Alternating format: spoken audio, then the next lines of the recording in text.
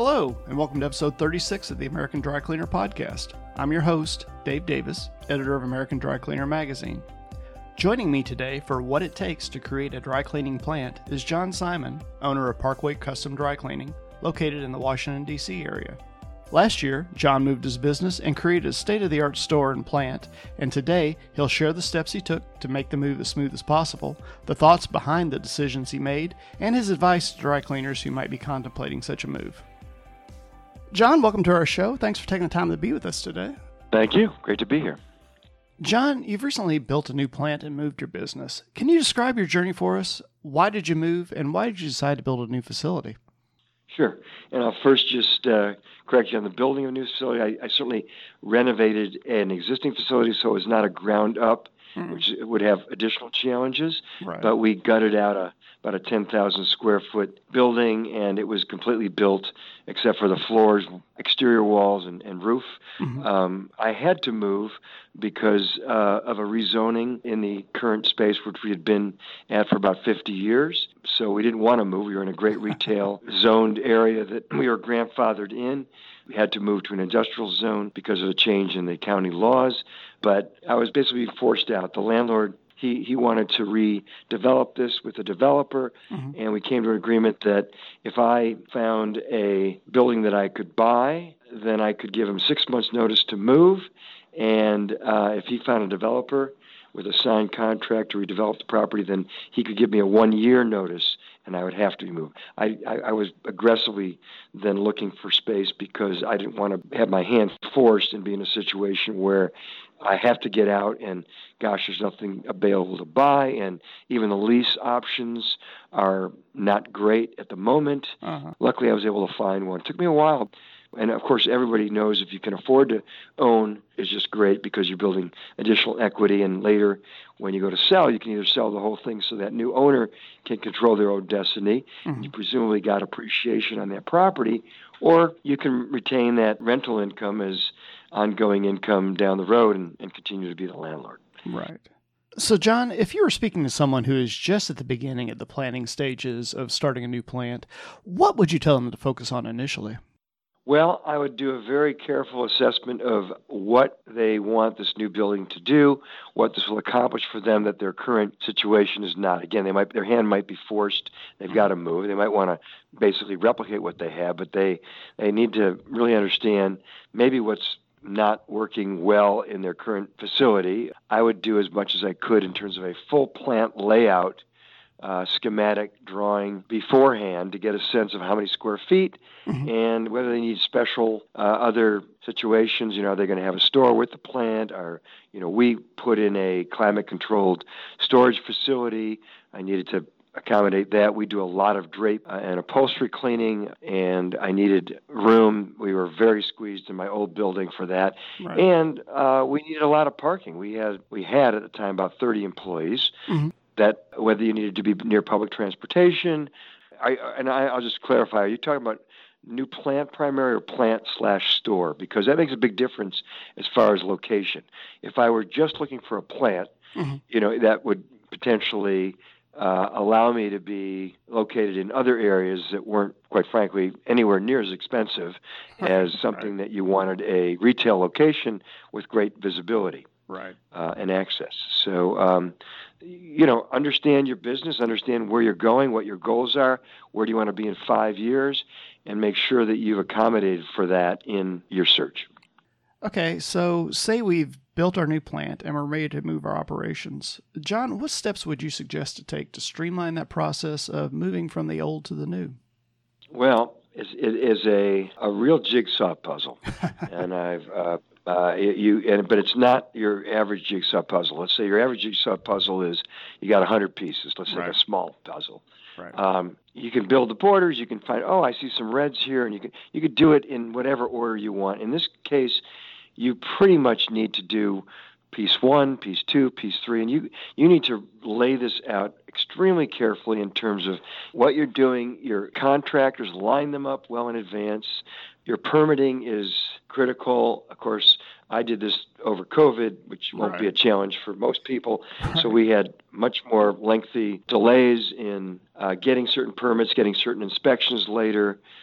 Make sure that you have built in as much flexibility as you can in your current location so you're not squeezed. You have to give them some notice, but if they say, okay, you're out in 6 months and you have some delays that you aren't expecting, you could be really in trouble. You don't want the current landlord to throw you out in the street per se, or you might have to pay, double rent. You might have something in your lease that says if you're not out, then you're going to have penalties, et cetera. So just do a lot of planning and kind of understand timing and schedule this out as much as you can in advance before you really say go to your current landlord, to whatever it is that you're going to be possibly under a ticking time clock. Yes, once that clock starts ticking, it doesn't stop, does it?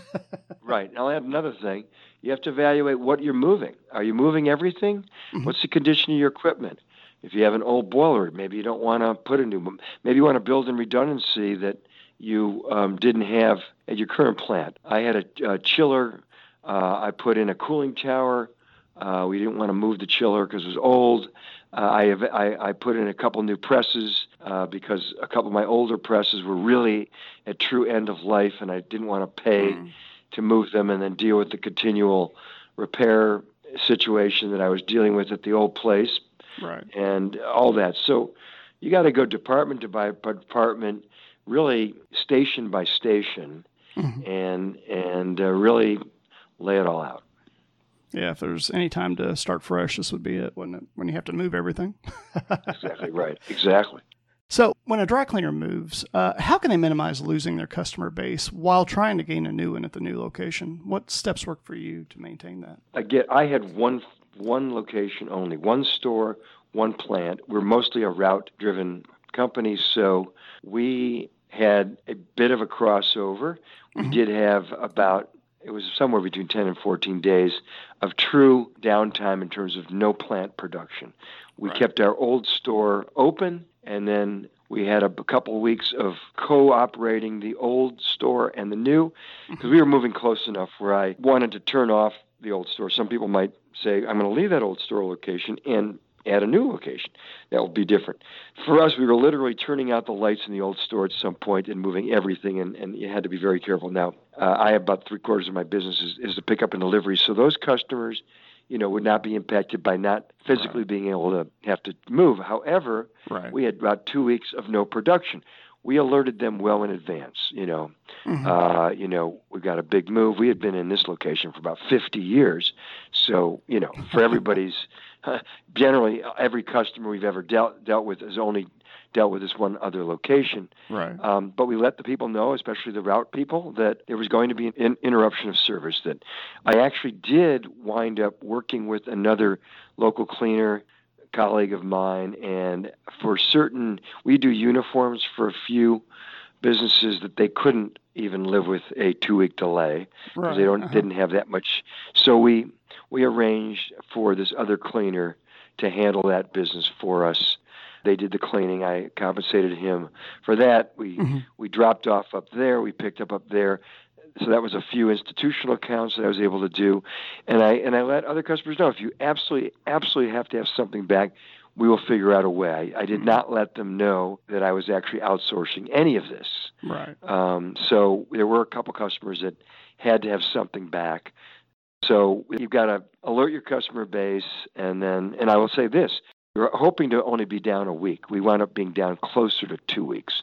So we had to actually, recommunicate to our customers. It's going to take a little longer than expected.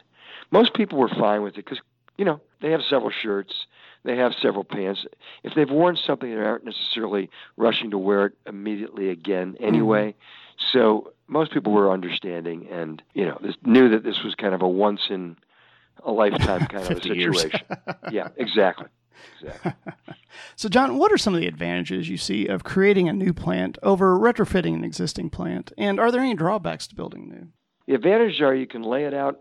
If you had some kind of institutional, inefficient layout in your old place because of the shape of the building or whatever it might be, you can kind of start from scratch, hopefully, depending on what the footprint of your new building is. Mine is just a giant rectangle. So, we had great advantages because we really built this to our current business. I think the plant that when I bought the business was a plant that was kind of modified as you could when the business kind of changed. For example, drape cleaning was a very small part of our business when I bought it. It became a much larger part. We still had a very small department because we just didn't have any space to do it elsewhere. We were sometimes cleaning things outside on nice days or drying them when it was nice days. Here we were able to build a whole area with proper rails. We have a really great staging area for our route drivers where we have different routes on different rails. We didn't have that luxury in the old building. We have much better air handling in this building than we were able to have. We have about 20-foot ceilings here. There we had about 14. So we have much more airflow, and it's a much more pleasant, well-lit environment. Obviously, the only drawback building new or retrofitting is the cost. It's clearly extremely expensive to move everything you have, especially if you're going to be retiring some things. There was one piece of equipment we were hoping to bring here that just didn't make the move. It was that old that it kind of fell apart, even on the rigging truck. So we had to replace it. You don't always know that. So there's no question this is a very significant expense. But that said, if you have a long view on this, for example, I have much lower utility bills here, I guess because we have first of all, more efficient, newer equipment for that we've replaced. And I had old lighting in the old store. We had already updated it some, but it was still kind of outdated. The cooling tower is significantly more efficient than the chiller I was using. So I'm paying well over $1,000 less per month in electric, for example. Yeah, that's great. Okay. And the realtors say that the three most important things are location, location, location. So what factors should a cleaner look for when deciding on a location for their plant? Right. Well, again, if you're going to have your store or a store there, that is really critical. Traffic flow, what kind of left turn can come in, are you on a visible street, et cetera. I could have saved well over $1 million in moving to a back road, side road within a mile of here, but it wouldn't have any visibility. And we are kind of a destination plant because we're a higher price point plant, higher quality, and people will drive to us. But that said, if I'm in a back area, maybe I'd lose some that way. And, of course, I could pick up more by the drive-bys.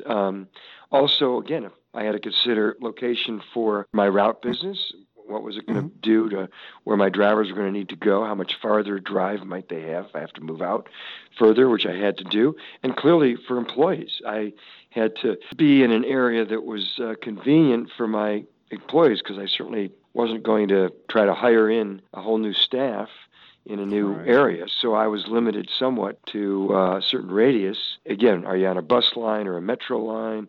If a lot of your employees are currently taking public transportation, you've got to not go somewhere where they'd have to drive. Half of them probably can't drive or don't have a car or the ability to get a car. So you got to really think about all those factors.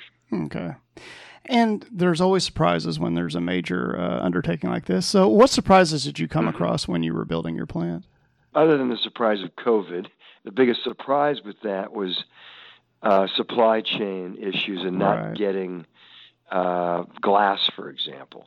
And, of course, you can't get inspected and approved till you get everything done. That said, even with a non-COVID environment, there are probably going to be surprises when those inspectors come in. Those county inspectors, I won't say to find things that are not right, but they're doing these jobs for a reason. I don't think that they generally get real excited about just giving a green light, going through casually. Of course, they have a responsibility too. And if, God forbid, structurally something happened that they didn't pick up on when somebody potentially built something in a less than to code manner, there could be significant lawsuits. So they're clearly, looking at safety. You're just going to have delays. You're going to have, even without COVID, some supplier, maybe they ordered wrong or the size of some of the windows that came in were not correct. They had to get reordered. It puts you back 4 weeks. You just got to expect I'd build in, as I say, a lot of flexibility if you're physically moving, and especially if you're going to be down with your plant. So you got to roll with the punches sometimes, don't you? Yeah, right. So, and this, we know why you moved, but just get your opinion on when a cleaner is operating in their old plant, what are some signs they should consider either renovating their existing plant or moving to a new one? What are some reasons they should take to make that jump? Well, one is that they're just physically running out of space. I mean, if they literally are just so inefficient because they're tripping over clothes, they can't store enough clothes, can't process them efficiently, they can't move the clothes around. So there's that piece of it. I mean, that's probably the most significant one. If the space can accommodate them, obviously with the changing world and work habits, many cleaners who have remained in business have less volume now, and we all wonder if we're going to return to the earlier levels. So it might be that what 6,000 square feet before was a squeeze. Well, maybe it's just fine now because you could actually downsize, and you got to think about that too. Maybe you could operate in half the capacity. Well, that might be a reason to move too, because maybe you don't want to pay for an extra 3,000 square feet anymore that you don't need. Right. So you've got to look at your overall cost of occupancy. And that leads me to the next question. John, what are some steps you believe cleaners should take to future-proof their new plants so it serves them well over the years to come? Well, to the extent you can afford to potentially take on a little more space than you can even envision now, it gives you that flexibility. Worst case is you may be able to sublet it if it's your space, or even your lease may be able to let you sublease it. So if you wind up maybe you take a bigger space, take 8,000, you only need 5 right now, and you can sublet the other 3 to give you that room later on. But you believe me, if you move once, you never want to do it again.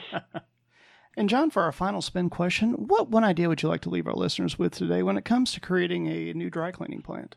I guess I would say try to do your best, especially on the finished areas, the offices, the store.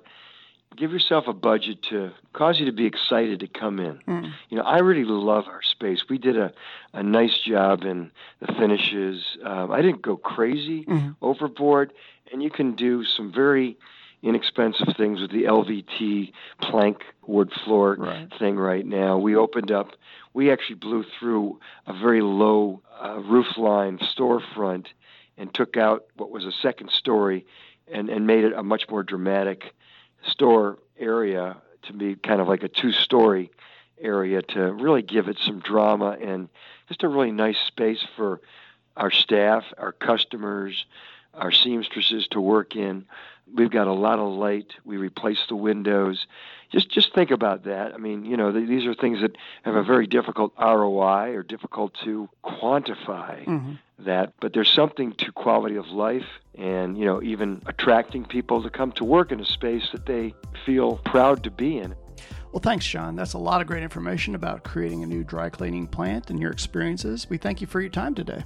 My pleasure. Thank you so much. Our guest today has been John Simon, owner of Parkway Custom Dry Cleaning, located in the Washington, D.C. area. The American Dry Cleaner podcast is produced by American Trade Magazine's LLC Chicago. The music for this podcast, Brand New Day, is by Olivero Angeloro and provided by hooksounds.com. Our podcasts are available free at our website, americandrycleaner.com, and you can consult our weekly e-newsletter, The Wire, to learn more about future episodes. Also, be sure to like us on Facebook and follow us on Twitter to stay informed about the podcast, along with news and information from around the industry. For the American Dry Cleaner podcast, this is Dave Davis, and I'll see you at the front counter again soon.